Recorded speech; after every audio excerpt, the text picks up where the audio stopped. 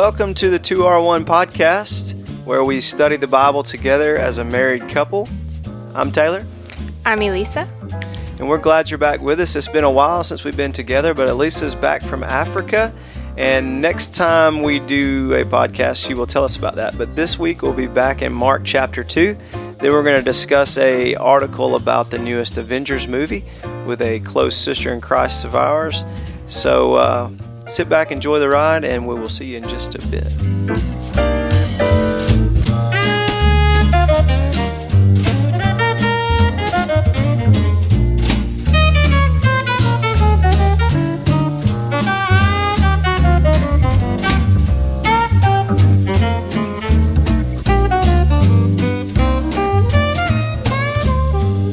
It's been a while, baby. It's good to be back. It's good to be back. Elisa has been traveling all over the world and then just had all kinds of stuff going on. Life has just been happening, and we haven't been able to get together for about a month. Mm-hmm. I was wanting to do another podcast while you were in Africa, but I quickly realized that... well, you did. You did. Well, I was going to do two. Oh. And the second one, I realized that I was starting to get too busy and neglect our kids. It's hard single parenting. You did a great job there. Twice the work. But anyway, next week we plan on Elisa kind of giving us her testimony about her Uganda trip, and we hope to speak with a friend of ours from Uganda to kind of give us his story. And so that'll be next week. This week we tackled a question we got from a viewer, which we'll get to later in the broadcast. We're at the beach right now. We're doing this from the beach. Yes, it's pretty cool. We are sitting in beach chairs in our room, in our little condo, and hopefully we have everything we need, hopefully. So I could have taken all this to Africa. You could have. You couldn't have taken me, though. Well, maybe one day. Maybe one day. Anyway, Elisa, we're going to be back in Mark chapter 2. If you want to read that section, then we can get going. All right, Mark 2, verses 18 through 22 says, Now John's disciples and the Pharisees were fasting, and people came and said to him, Why did John's disciples and the disciples of the Pharisees fast, but your disciples do not fast? And Jesus said to them, Can the wedding guests fast while the bridegroom is with them? As long as they have the bridegroom with them, they cannot fast. The days will come when the bridegroom is taken away from them, and then they will fast in that day. No one sews a piece of unshrunk cloth on an old garment. If he does, the patch tears away from it, the new from the old, and a worse tear is made. And no one puts new wine into old wineskins. If he does, the wine will burst the skins, and the wine is destroyed, and so are the skins. But new wine is for fresh wineskins. Dear Lord, we thank you so much for this day. We thank you for bringing us here together. We thank you for the opportunity to just read your word, Lord. We thank you that you speak to us through it. Father, as we go and dig deep, we just pray that you reveal yourself to us. Holy Spirit, teach us and guide us. And we ask that you bless all those that are listening. In Jesus' name, amen. So this scripture right here, I have read this over and over during this interim, and I think that I know that God is sovereign, and I know that he had this in his plan, that we were going to take this little bit of a hiatus from the podcast. And I've kind of seen over the years how some scripture can be so seemingly obvious and easy to me, but to someone else, they're like, I really wrestled with the scripture, and I'm thinking, it's simple. Why would you wrestle with that scripture? But it's just different people and the way God speaks to them in different ways. So I I have honestly wrestled with this scripture for the last 3 or 4 weeks, in part to try and understand it, in part to apply it, just all different kinds of ways. I mean that. The word fasting does not hold the same connotation that it used to in general. Mm-hmm. So I think we don't understand like what most people, I would say. Yeah, there's some cool stories around this whole situation too. Mm-hmm. So at the beginning of this little section, the Pharisees, are constantly coming to Jesus, asking questions, not from a desire to learn, but a desire to poke holes in who he was in his character. And we know that they were not his friend. They, very few of them actually wanted to learn from him. Nicodemus being really the only one that Scripture talks about. You know what is interesting though that I read some study notes somewhere. Someone pointed out that previously they would always ask the disciples about Jesus's behavior, and now they're finally asking Jesus about his disciples' behavior. And during this custom, and this is really good for you and I, a teacher was held responsible for their students' behaviors. Which is what the government says now. Yeah, I don't know. I'm not saying I completely agree with that. But here's what I like about that is that they're acknowledging Jesus as a teacher. Whether they realize it or not, they're saying, okay, he is a teacher. They're starting to come around at least that fact. Yeah. So they come to Jesus in this first verse and they say, and I'll just read you my version. It says, John's disciples and the Pharisees were fasting, and they came and asked Jesus, why is it that John's disciples and the disciples of the Pharisees fast, but your disciples don't fast? Jesus answered them, can wedding guests fast while the bridegroom is still with them? As long as they have the bridegroom with them, fasting is out of the question. So I tried, and like I said, I've wrestled with the Scripture and I tried to break it down piece by piece. So when Jesus gives his answer, he gives them an answer with an analogy or a parable to some degree. It's more of an analogy than a parable. And he says, can wedding guests fast while the bridegroom is still with them? And we know in other parts of the Scripture that Jesus talks about himself being the bridegroom, and his church, the followers of Jesus worldwide, are the bride. We're the bride of Christ. He's the bridegroom, meaning he's the groom. So can wedding guests fast while the bridegroom is still with them? As long as they have the bridegroom with them, fasting is out of the question. Why would fasting be out of the question at a wedding? Well, because a wedding is supposed to be a celebration. It's a joyful occasion. A joyful occasion, a celebration. Oh, that's our dogs at the beach with us. You can hear them. There may be some more of those curveballs. But so a wedding, so just him asking the question paints the picture of some obvious facts. And I know I may be saying some things that are elementary, but I'm trying to get to a point. Well, fasting was always used for either mourning or repentance or maybe petitionary. And one of my favorite is or preparation. But when you're in the middle and the timing is now of a joyful occasion, what you've prayed for has come, that's not when you fast, Yeah. Well, I want to delve into that some more. Those things that you just said in passing, I kind of want to delve into that a little bit more. All right. So he says, so I know I'm just painting obvious facts. Can wedding guests fast during a celebration? As long as they have the bridegroom with them, fasting is out of the question, because a celebration is not a time for fasting. So if a wedding is a time for celebration and fasting is out of the question, that gives some clues as to what fasting is or was at that time. Now, before I did this laboring over the Scripture, I really thought I understood fasting, and I probably still don't understand it like I should and like I will, but before Jesus comes back and gets us. But I really wanted to know fasting. I really wanted to understand it, because when you read the rest of these Scriptures, you can kind of see the importance of it. But so I did an in-depth kind of study into it and just was searching the Scriptures and all kinds of things. And God really showed me some stuff. So right here we see that almost fasting is the opposite of celebration, as Jesus uses this analogy. He paints them on two separate sides of the equation. You see what I'm saying? Mm-hmm. So then he says, but the time will come when the bridegroom is taken away from them, and when that day comes, they will fast. So that sentence tells you that fasting is to help you be close to Jesus, to be close to the groom, right? So when you're at the wedding, you're together, you're close. But when he is taken away from us, the closeness is changed. All of a sudden he's further away. So then fasting becomes a way to draw us close to God. Mm-hmm. So just by his first two sentences in these analogies, we start getting an idea of what fasting is.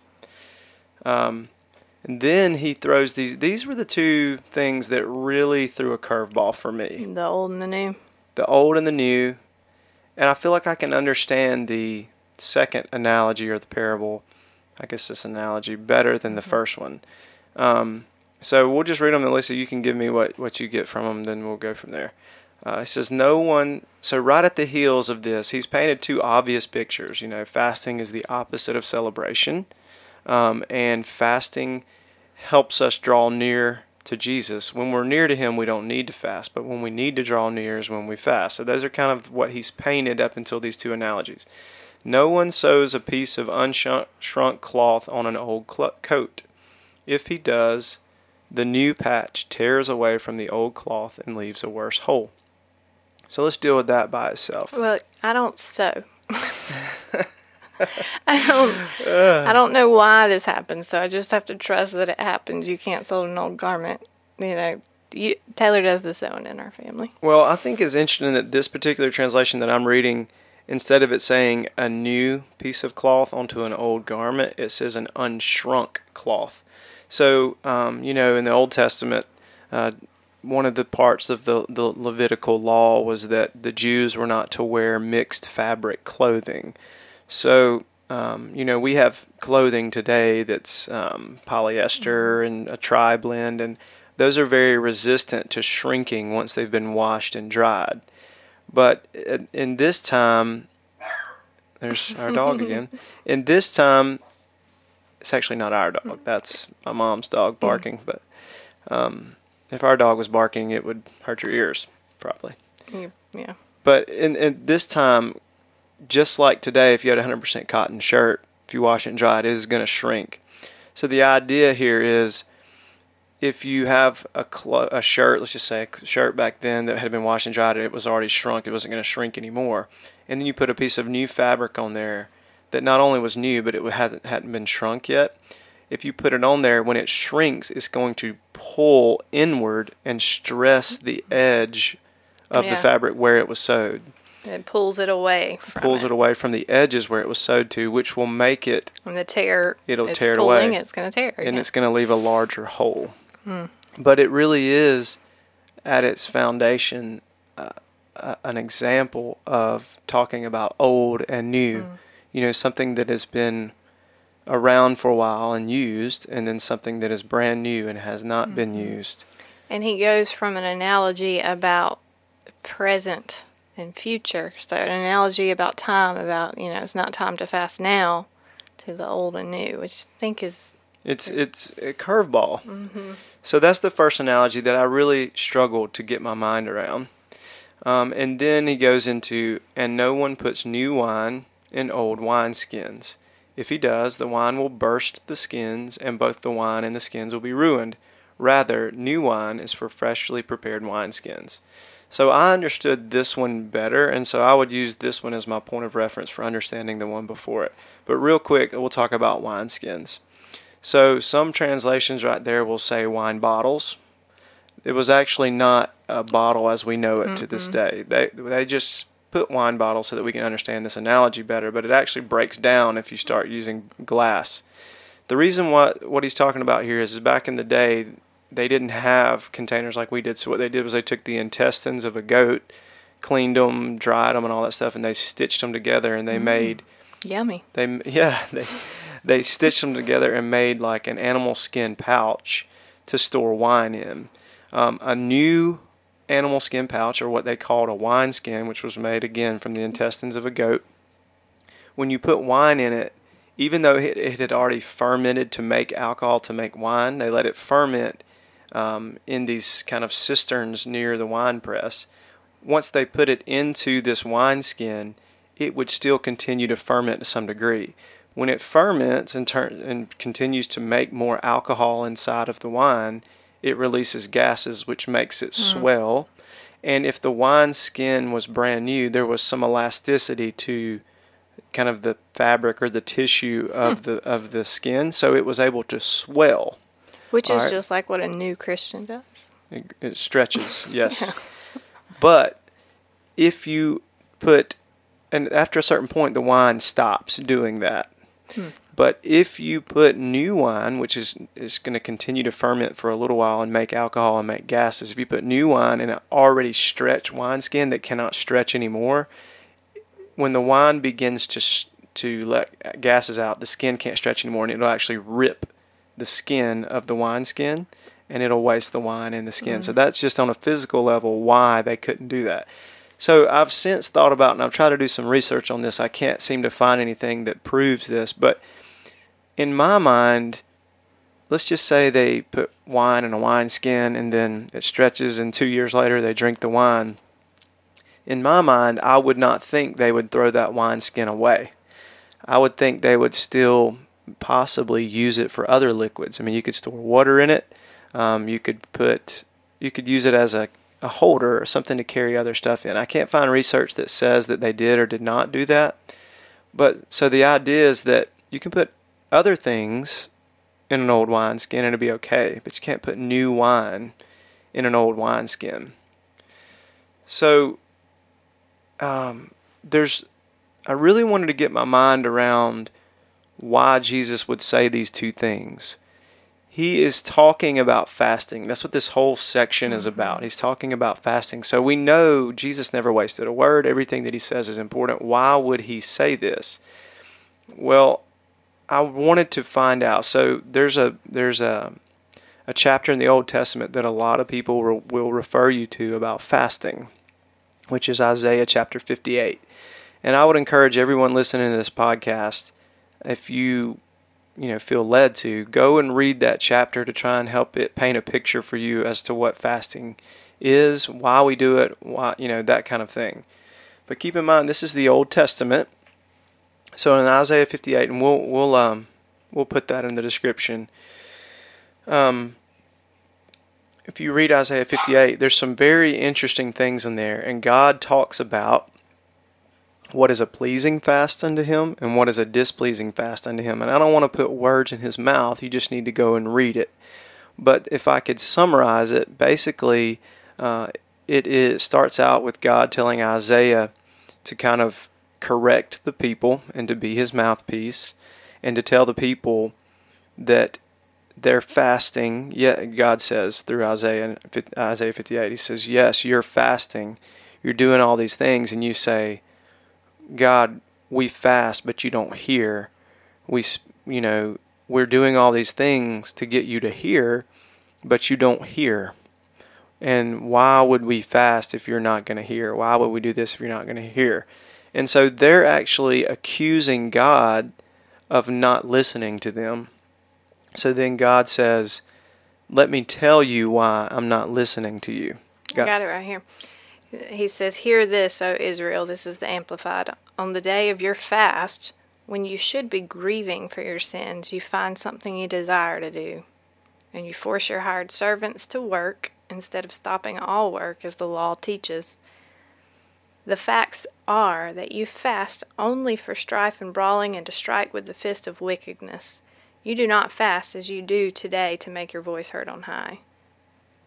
Is a fast such as this what I have chosen, a day for a man to humble himself with sorrow in his soul? Is it only to bow down his head like a reed, and to make sackcloth and ashes as a bed, pretending to have a repentant heart? That's what that means, as Amplified. Do you call this a fast and a day pleasing to the Lord? So there's a lot there. We don't have time to get into all of it, but there's a lot there, at least as I see it. So as it reads, it seems at first glance in my mind to contradict itself. What God is saying is a fast. God is kind of starts off getting on to them. You're fasting so that I will hear you. And it seems like at first he's saying that's not why you should fast, so that I would hear you. But then later on he makes reference to have your voice heard on high. So it's kind of like the analogy of works. We're not saved by works. We're saved to do good works. Mm-hmm. We don't fast to be heard on high, but when we fast the right way, we will be heard on high. Right. So that's kind of how I handle that right there. But basically, the biggest thing that God has against the way that the children of Israel were fasting is that they, on the fast day, would do what they wanted. Mm-hmm. And so it was a selfish fast. It was a selfish fast. But do we do that? That's what I want to know. where's the line? And this would be, we'll speak with a friend of ours in a little bit, pre-recorded conversation, and she talks about a little bit of subjectivity and some decision making, and I do too. But I think this would be a situation where there's some subjectivity, but where's the line? A lot of people fast at work. That's something you have to do. It's not something you want to do. But is it okay? And not that it's anyone's call to make, that's your discernment. But when you read Isaiah 58, I think it will help you and help me and help us zoom out and look at our fasting. Because God tells them, the fast that you're doing does not please me. This is why it doesn't please me. Because on a day where you should be devoting yourself to me, my work, my voice, my ways, my service, you're doing what you want to. Yes, you're not eating. Yes, you're praying. But you're still doing what you want to do, what you think you need to do for your life, for your carnal existence on earth. You're doing what you want to do instead of doing what I want you to do. That's the first thing he gets onto them about with their fast. And then God tells them what an acceptable fast is to him. And Elisa, I don't know if you want to read that. Yes, that's some good stuff. Okay. We're going to leave off. Let's see. All right. It says, "Rather, is this not the fast which I choose? To undo the bonds of wickedness, to tear to pieces the ropes of the yoke, to let the oppressed go free, and break apart every enslaving yoke? Is it not to divide your bread with the hungry, and bring the homeless poor into the house? When you see the naked, that you cover him, and not to hide yourself from the needs of your own flesh and blood? Then your light will break out like the dawn, and your healing will quickly spring forth."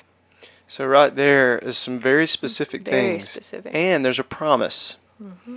If you do this fast the way I prescribe this fast, the way that's pleasing unto me, God says, then your healing and your light will break through. Yeah, so are you fasting for your own gain, or are you fasting because you want to do God's will, essentially? Whether that means repentance for something in your life or to help someone else, you're praying on behalf of someone else.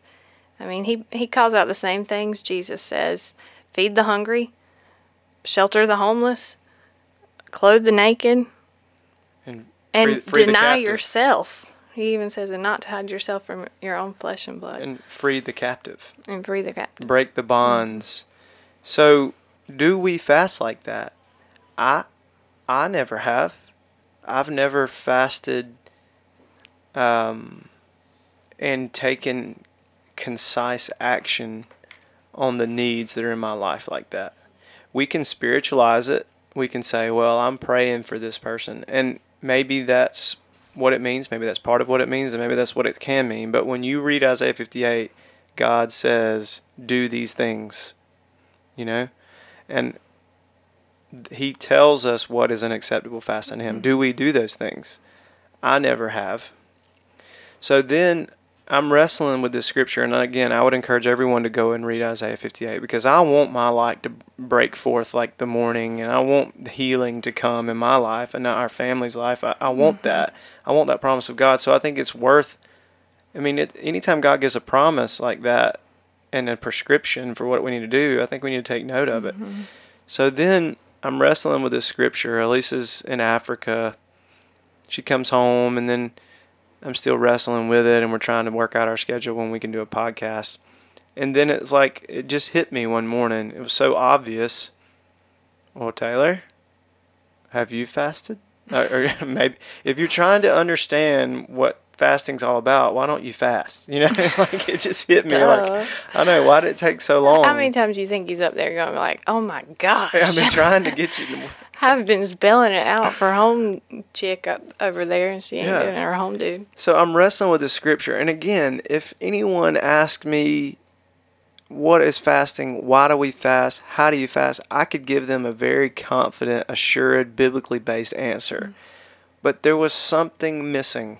There was something missing that I could not work out in this scripture. And because we do this podcast, I felt a greater burden to be able to speak about it and represent God's intent as much as I possibly could based on what he had shown me. But there was something missing. I could not wrap my head around this. Why would God be talking about a piece of cloth ripping out of a piece of old cloth when he's talking about fasting? What does that have to do with it?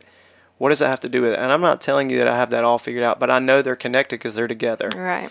So I'm trying to figure this out, and so God tells me, Tyler, you need to fast. I'm like, okay, and I've done it before. I've probably, the most I've ever done it would be 2 or 3 days in a row. So I was like, okay, I'm going to fast. Maybe God will give me the answer. And I felt like he would. If I fast, I'll be able to hear him. And You're seeking his will, not your own.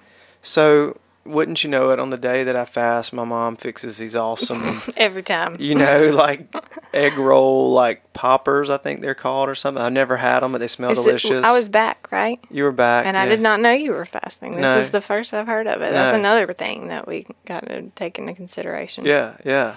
And there's scripture about that, and we just can't get to all of it because this is a big subject. But Jesus says, they fast in public and say, and let everybody know, and they put this sour look on their face, and they look in turmoil for show. You're they supposed fast to do for it show. in secret. Supposed to do I mean, it you can in do secret. it as a group, but it's not wrong or sinful if someone finds out, but to be boastful about it and to be telling people about it means you're doing it for the wrong reason. So anyway, I was like, okay, I'm going to fast. So I get a little hangry sometimes, No. If I don't get a lot of sleep and I don't and I don't eat, I get a little short. And I'm sorry, God's still working on that about me. I'm not making excuses. I'm owning up to it. So anyway, I fast for a day, and I walk and pray in the mornings, and I read, and then I walk and pray, and that's when I really hear from the Lord. So after the day that I had fasted, I get up that morning and I read this same scripture again. I'm like, Lord, what do you mean? What does all this mean? How does it connect? And I'm reading, and I really had been excited the day before. Man, I'm going to get some revelation. I was excited. I was like, man, he told me to fast. I'm going to fast. I'm going to get up. I'm going to read. It's going to be awesome. I'm going to walk, and he's going to be like, man, this is like, I just was excited. I just thought I was going to get one of those bombshell revelations. And so I get up, and I start reading, and I'm like, man, I feel like I was drinking coffee, which might have been a mistake. But in the past, when I've fasted, I've drank coffee. It's no big deal. I started feeling like I was going to... Oh. It's both dogs. Both Ollie dogs and now. Nessa say hey. They probably see more dogs out the window or something. Mm-hmm. So... That's Nessa's bark. So you fast. Go ahead. So I fast, and I start feeling puny. I start feeling like I'm about to pass out. And I'm like, I'm trying to read, but I can't really read because I'm just so like weak. And I'm just like, man, it's not at all what I thought it was going to be like that morning. I'm just feeling puny, and I'm just having a hard time. And so I read, and then God's like, it just like hit me. God's like, you're weak. You're weak, Taylor. Look, you got a podcast. You wouldn't survive in Africa. You play music on stage sometimes, and you're weak, Taylor. Look, it's been a day. One day, Taylor. One day. Look at you. You can't even read this morning. You're weak. And that's a hard truth to hear. You're weak. That's exactly what I heard. God's telling me, Taylor, you're weak. Look at you. And so then it hit me.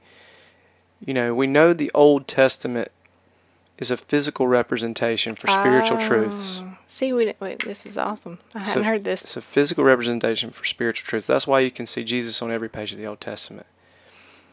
So if you could describe fasting, and this is what God gave me. If I could describe fasting in one word, what would it be? Humble.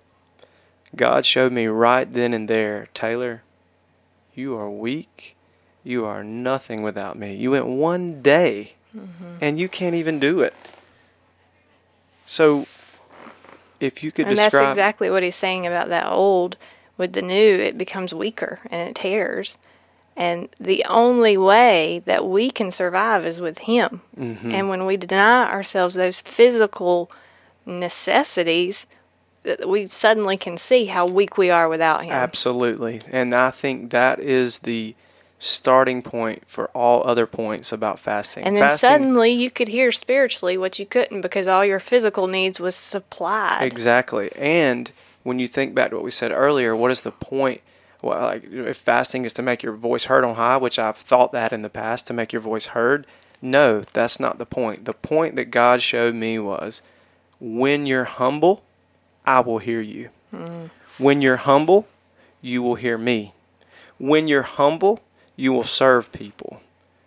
You see what I mean? Amen. Humility is the point of fasting, because I thought I was humble. I even think in this moment that I'm humble, but there is a sense of pride that runs through the fabric of all men and all women, especially Western men and women. And it only took, and I knew that morning when God showed me, Taylor, you're weak, that even that was not even near as weak as I could be. Right. And I knew that if I would have kept fasting, God would have driven home that point even more. He would have showed me even more. It's like I knew that, Taylor, you're just touching the surface level of the humility that fasting can bring. But I'm letting you know, Taylor, that humility will either bring you close to me, or it will put a divide between you. Pride will put a divide between us. And then if you think back to the garden, what is the original sin in the garden? It's not. It's pride. It's pride. I mean, not in the garden. The original sin was Satan and having pride and wanting to be God and exalting himself against But God. even God then, cast she him was down. tricked because she wanted the knowledge. Yeah. She didn't trust God. She thought she could figure it out. So You know, Eve, hers could be traced back to pride, but even before Eve sinned, Yeah. the devil rebelled against God because of pride. So God showed me that fasting can be summarized in one word: humility. And you know what? When we're humble and we pray fervently, that's when we're heard. Like, humility is the key. And fasting hands us the key. You know, it's the key that unlocks a closeness with God. And again, it's everything he does. Fasting is not for him. No. It's for us. Absolutely.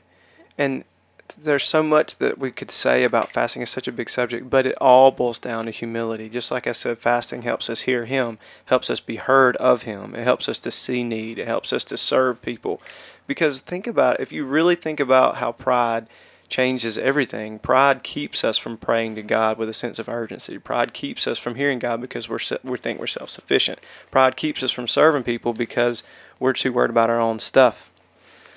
I wanted to add one more thing before we go on and talk with Chasta. Not long after I got back, well, just last week even, we had been kind of talking about this, and we wait and save a lot of this conversation so it's candid, and like I didn't know all that revelation until just now. So we knew that we were going to be talking about this, but we hadn't really talked about it. And ironically, not so much because we know God's behind it all, a book shows up in our mail, and I assumed he had ordered it, and I guess he assumed I'd ordered it, and neither one of us had ordered it. It was as a result of us doing the simulcast Bible study with some of our youth. When was that?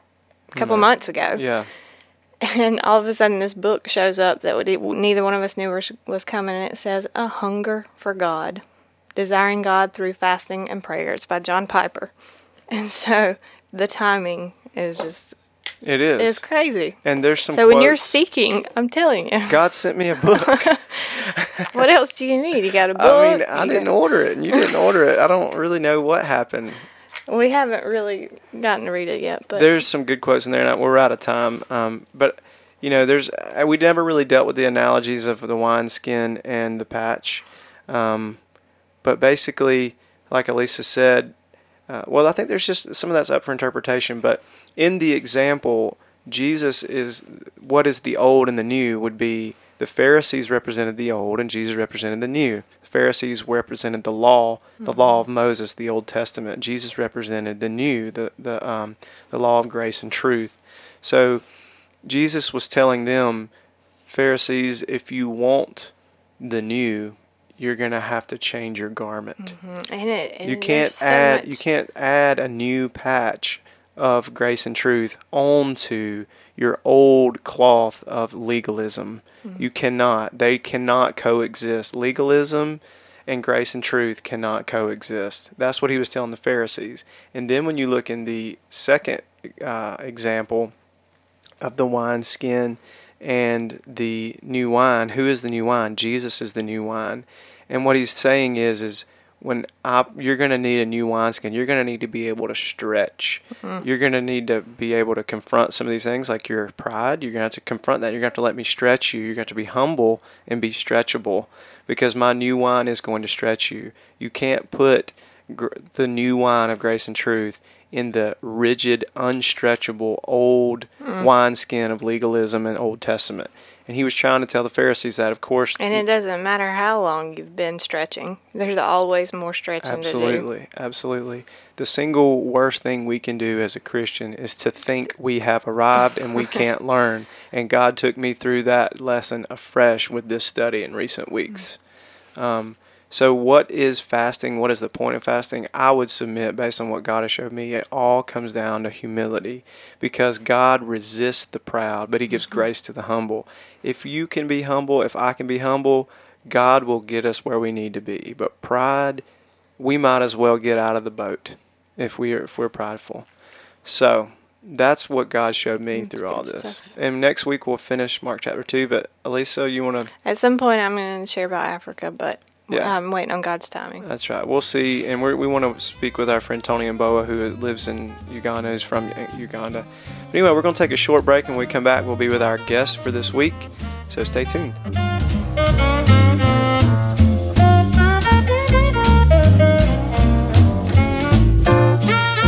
Hey guys, thanks again for listening. If you've missed any previous podcasts or you got any questions, you can find out all our info on the website at www.2r1.org. That's the number 2, the letter R, the number 1.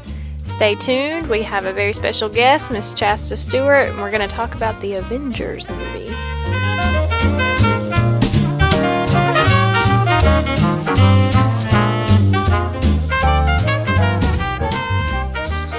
Welcome back.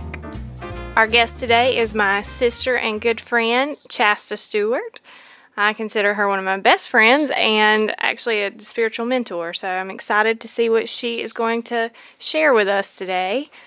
She is currently working at a women's health clinic. She's a mother of 3, ages 26, 17, and 8. So she has parented and currently in all different seasons. She's got 3 grandchildren now too. So she is very experienced, I would call her an expert in parenting. Mm-hmm. And her grandkids call her Babe. Yes. Mm-hmm. Hey, Chasta. Hello. Thank you for joining us, Chasta. We really appreciate it. Yeah, I'm glad to be here. So we wanted to reach out to you about an article that we found. We thought you'd be a really good point of reference for us. A viewer of ours asked us a question, and I kind of discussed it with them, and then I thought, they said, well, this might be something good to talk about on the show. And so then I did a little bit of research, and there's actually a lot of articles put out surrounding this. Basically, the article is about the new Avengers movie, Endgame. And it's put out by the Christian Post. It's called The Avengers and Jesus. So the article not only discusses the newest Avengers movie, but it discusses all the Marvel movies, several of the latest Avengers movies, and we'll put the link in the podcast description. But basically the article is written from a standpoint of a Christian, and they delve into some specifics from the movie Endgame, and we know some of those specifics will be some language. There's also a specific comment that's made by one character that's talked about. And then it also talks about some previous movies and stuff like that. But the article also delves into a lot of the kind of pictures of Christ that show up as kind of storylines and symbols in some of the recent movies, like the fact that the heroes are always willing to die for the greater good. They're willing to sacrifice their life, risk their life, and they talk about in the article how that is symbolic of what Jesus did for us on the cross. So the author goes to great lengths to try and defend the good of the movie, but yet point out the parts that are problematic. So that's the article in a nutshell, but I wanted to get your reaction to the article, Chasta, and just the way you see this entire issue. First off, let me just start by saying that the way that we parent and the way that we view movies is not something that I do on my own. I have my husband, Craig, actually is a big influence in what we say is appropriate for our children and what are not. But in this article, it talks, the main thing that caught my attention was there's a little sentence in there in a scene where the Avenger asks, "Who's your master?" And the other guy's like, "Well, who you're expecting me to say? Jesus." And so, because I haven't ever watched Avenger movies, I actually went and pulled the clip up and watched it, and just to see the reaction of everybody and what the context was in the movie. And in this particular scene, these guys are trying to figure out, are these people they're fighting aliens or who are they? And so we ask them, "Who is your master?" Because I think they're thinking, okay, aliens have a master, so they have, or either they're on one of those other superhero teams or something. And the guy says Jesus. And for a second, it's real, you can go both ways. You can think, okay, is he throwing my Jesus' name out there as being offensive? But then you have to realize that the guy, just the fact that he said Jesus makes you realize, okay, he's human. Like, he's from planet Earth, because Jesus is who our ultimate master would be. And so at first, where I thought, okay, this might be a little offensive, once I watched it again, I realized in the context of the movie, he's actually stating truth and probably not even realizing it.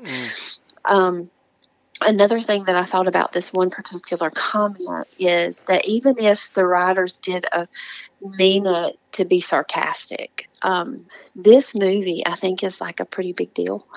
I think in the boy world, it seems like it. I think that lots of little boys watch this movie, and I find hope in the fact and the promise that, God even told Joseph, what Joseph understood is that what men intended for evil, God turned into good towards the end of his life. And so if you have little boys who live in a home who the name of Jesus is never whispered, that they haven't had the opportunity to understand that there is really only one master in our world, and it's Jesus, they're going to hear this name, and he's going to plant a seed there. That's a good point. And so we all know that there's power in the name of Jesus. And if little boys are like the little girls and they watch movies over and over and over and over, I know Cole did when he was little, he could pretty much quote lines to movies. And how cool would it be when they say, "Who's your master?" And they have to say, "You want me to say Jesus?" Because that means they're speaking his name back. And so even though in a place, in a time where it's a fictional world, God planted the truth that there really is one master. And so what I did, because my son is 26 and he doesn't live at home anymore, he's a big boy, I pulled my two girls in. I'm like, okay, y'all, let's look at this and y'all tell me what you think about this. And at first, my 17-year-old said, that could be a little offensive.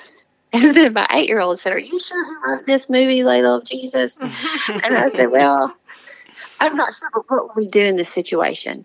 And so if you find yourself in this movie, we talked about how God could use that. You can watch this movie and you can walk out and go down to Starbucks and grab a cup of coffee and say, "You know what, let's talk about what was your favorite part of the movie." Well, let me tell you, I do know this man named Jesus. And so we talked about how you can even take whatever situation God gives you, and even if there's a place where you feel like there's an offense to Jesus, he's always going to give you the time to turn around and make it right and share who he really is. And so we used it this morning as a learning experience, because I was like, okay, I want to know y'all's viewpoint on this. And we did not watch the movie, but we didn't watch the movie because Craig and I are we're at a place where we don't enjoy sitting down and having to muddle through a bunch of bad language and bad scenes, and we don't go to movies that we don't take our kids to. And so that's why we didn't watch this movie, I would assume, because it haven't even come up in a conversation in our house. Not because probably my husband wouldn't want to see it, but he knows that the language is going to be a factor for us, and probably some of the violent content. I don't really know. I don't didn't watch the movie, but So, other than that, Chasta, quit. what would you say? And I'm always trying to look at things from multiple angles. Obviously, our center is the truth of the Word of God. That's our center, that's our foundation, that's our starting point. But what would you say to someone, and we hear this all the time from young people, that those are just words. What would you say to someone about that they're just words, they're just adjectives? How would you kind of see that? You talking about the cuss words? Yes, the bad language. I am from growing up with or raising all three generations of my kids, I've always been a firm believer, garbage in, garbage out. Mm-hmm. And so that's what I not shelter my children from. But when we select movies or we select whatever entertainment we choose to go with, we always try to realize that we don't want to put our kids in a situation that they don't hear at home. And so they don't hear that kind of language at home. But we do teach them how to not form opinions if you're in a place where you're with someone and they do say ugly words. Mm-hmm. That's a good point. Like you said, you're not sheltering them. Right. I mean, they're aware that they're ugly words. But my kids also think shut up and stupid are ugly words because they're not kind words. So we don't say those in our house. Mm-hmm. And so it's really more so on our beliefs. And I believe in the power of words. Mm-hmm. I just do. And so we try to teach our children, Craig and I both, that we are to be reflections of Jesus and we are to encourage. But we're also not to put people down because they don't understand the power of their words either. We're just supposed to be a light. And so we just don't say that. Amen. I love that. And so that's the way Craig and I parent. Are words important? Absolutely. But I also think that the love that comes from us in response of those words and in response of in this particular article about how that one sentence is portrayed, our response is going to show his love as in tender and mercy, or it's going to show the world that we're angry because somebody said something about our Jesus. Mm-hmm. And what's going to really pull people to Jesus, love or anger? Mm-hmm. Yes, Jesus doesn't really need us to defend him so much as just trust him with all that and love him and love his people. That's everybody. And I agree with that. I do think... You still there? Yeah, I'm here. I do think that there is a place in the kingdom and for the defense of Christ for righteous anger. And we've talked about this, and I know everyone in this group of three would agree with that. But, there's a place, like seeing children abused should make us angry. That's true. We should want justice for the guilty and for justice for the innocent in that situation. And so there's a place for righteous anger. But when you're talking about bringing people into the fold, like something you mentioned that's super important, people that are lost really don't understand or don't know any better. And so your reaction can either push them away or pull them in closer to Jesus. I completely agree with that. Mm-hmm. I had a friend who she had a women's Bible study, and God brought a woman who was just starting her walk with Christ, and she said she remembers she would pray and she would finish praying out loud in the group of like 5 or 6 girls, and she would say, "I'm so excited I didn't even say one single cuss word in my prayer." And so to somebody who that has been such a reality, to finally be able to praise the Lord and not cuss, to her was a victory. Mm-hmm. And so I think we have to see the world for where it's at. That's right. And love the people where they at and love them through it. Jesus told us not to be of this world, but we do have to live in this world. And while we're here, he wants us to do as much good and bring as many people to him as possible. And that's part of it. Yeah, and we can't forget that there is many scriptures, especially in the Proverbs, and Jesus' own words that talk about the power of words, that talk about, in Proverbs, the eyes are the window to the soul, and the ears, power of life and death are in the tongue. Yep, power of life and death is in the tongue. So a man thinks in his heart, that's what he is. There's tons of scripture that say everything that you've said, and certainly there's accountability and will be accountability on the parents for what we allowed in and what we didn't, and all of that. So there's responsibility for the parents as well. Here's my favorite thing about what you've said, I think, is that you don't knowingly expose your children to things that are not what you practice in your house, but it's going to happen because, again, we live in this world. So instead of trying to shelter them from that, and I'm guilty of this where, we'll be watching, it can be a PG-rated movie, and they'll still throw some innuendo or slide something in there, and Taylor will point it out quick and be like, kids, you know what, this is wrong. And I'm like, shh, they would never even know if you didn't point it out. But you should use those things as a learning tool to say, okay, why is this wrong? And what can we do about it? I think too many times in our generation, I feel like our parents didn't want to have those hard conversations. That's right. And I just think that's a good point. And one thing that I have found with having 3 generations of children is if you'll talk with them about the hard things, they'll come to you later in life with their hard things, and they won't take the opinion of their friends. But okay, if mom and dad were willing to talk with me about this at age 6, then they'll be willing to see me through. If I can't talk to my kids, I'm going to send them to you, Aunt Chastity. That's good right there, because Chastity, that's what every parent wants, is for their kids to bring their hard things to them. So how do we create that situation? That's probably the best wisdom on that I've ever heard. If you talk to them about, the hard things in life, they'll bring their hard things to you. I think that's amazing advice. I really do. But you also, as a parent, you have to have a good game face too, because when they bring those hard things to you, you can't act all surprised. Because they won't do it again. They won't. Yeah, that's true. Right. And so that's ultimately what it's about. Ultimately, it's about us shepherding our children into the shadow of Jesus. And so Jesus never said don't ask questions. He likes our hard questions. And so our kids are full of them. But they live in a world where they're thrown so much. And so I feel like one of the most important things we can do is live a real life in front of them. Modeling. And then advise them on the situation they're in. Like, a lot of people, sometimes you hear a lot of, some people make fun of the fact that, Easter is a pagan religion or whatever, but God told Moses, I can use what's in your hand. And he used that staff to go up against Pharaoh. And even though magicians tried to mimic it, God got the glory out of what was in Moses' hand. So if I can hold an empty Easter egg and explain to a kid that Jesus' tomb is empty, I don't think God's going to hold that against us. But it's teaching our kids to find Jesus in no matter what situation they're in. Yeah, I think that we should turn everything back to the gospel. Yeah. We should.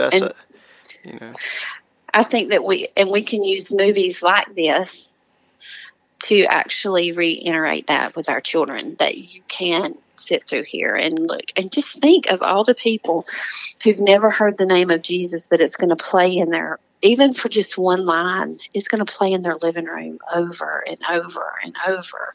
And one day they're going to say, okay, who should I serve? And that one line is going to come back in remembrance. And just to wrap it all up, I want to say that Elisa and I, while we're in agreement with everything that you've said, we did allow our kids to watch it. We took them to it. I hadn't seen it myself. I took Grayson to it.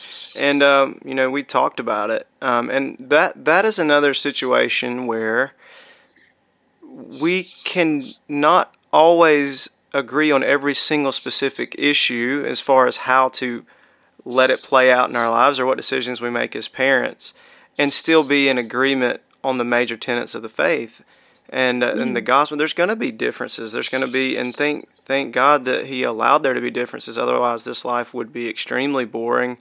I think there's just going to be some of that, and so many Christians get hung up on small details like that. I agree with everything you've said. I chose to let him watch it. I felt a peace about it, and that's the individual choices that we make. But I do agree with everything that you've said. I think there's power in words. I think we have to be careful, and we have to use them as teachable moments. And I certainly agree with the being honest with your kids, even about the hard things, even at a young age. But thank you so much for joining You're us welcome. and for giving us that wisdom. I mean, I feel like I've grown as a parent just in this I one always learn conversation. something when I talk with my Yeah. sister, that's for sure. Well, I love y'all, and I appreciate the love you too. opportunity to share. I'm sure we'll have you back if you're Yes. willing. Yes. Okay. All right. We'll have to get Craig on here too. Yeah. Yes. Yes, absolutely. Yeah. Yes, He's got a lot. absolutely. Mm-hmm. Okay. We love you. We'll talk to you soon. Okay, All right, bye, love you, y'all. sister. Bye. Love ya. Well, that was an awesome conversation with I Shasta. love her. She's just amazing. What? Isn't there another nickname that the kids call her? Glitter. Aunt Glitter? She sparkles for Jesus wherever she goes. And she was always genuinely just like that. Absolutely. She's not putting on any front. That's how she approaches parenting. She has so much wisdom, and I love getting every piece of it I can. And really, she would have been great too to talk to about this issue of fasting. Oh yeah, I've been fortunate enough to kind of be able to fast along her sometime, and we saw real movement. Mm-hmm. I was only on a level 1, and she was probably on level 6, but yeah. She's a very big proponent of discipleship. She's been walking the Lord a long time. She's a prayer warrior. She loves deeply. She's passionate about young people. And Elisa and I both had her middle daughter in class, and just the whole family, Craig. They're just awesome people. They love Jesus, and they love people. They love people. Which, that's the gospel. Mm-hmm. And sometimes people love people and don't love Jesus, or they love Jesus and don't love people. But right. Right. But anyway, it's just been a great podcast. I know it's been a little longer than usual, but that's okay. You can break it up. Hit You can break pause, it go up. back. That's right.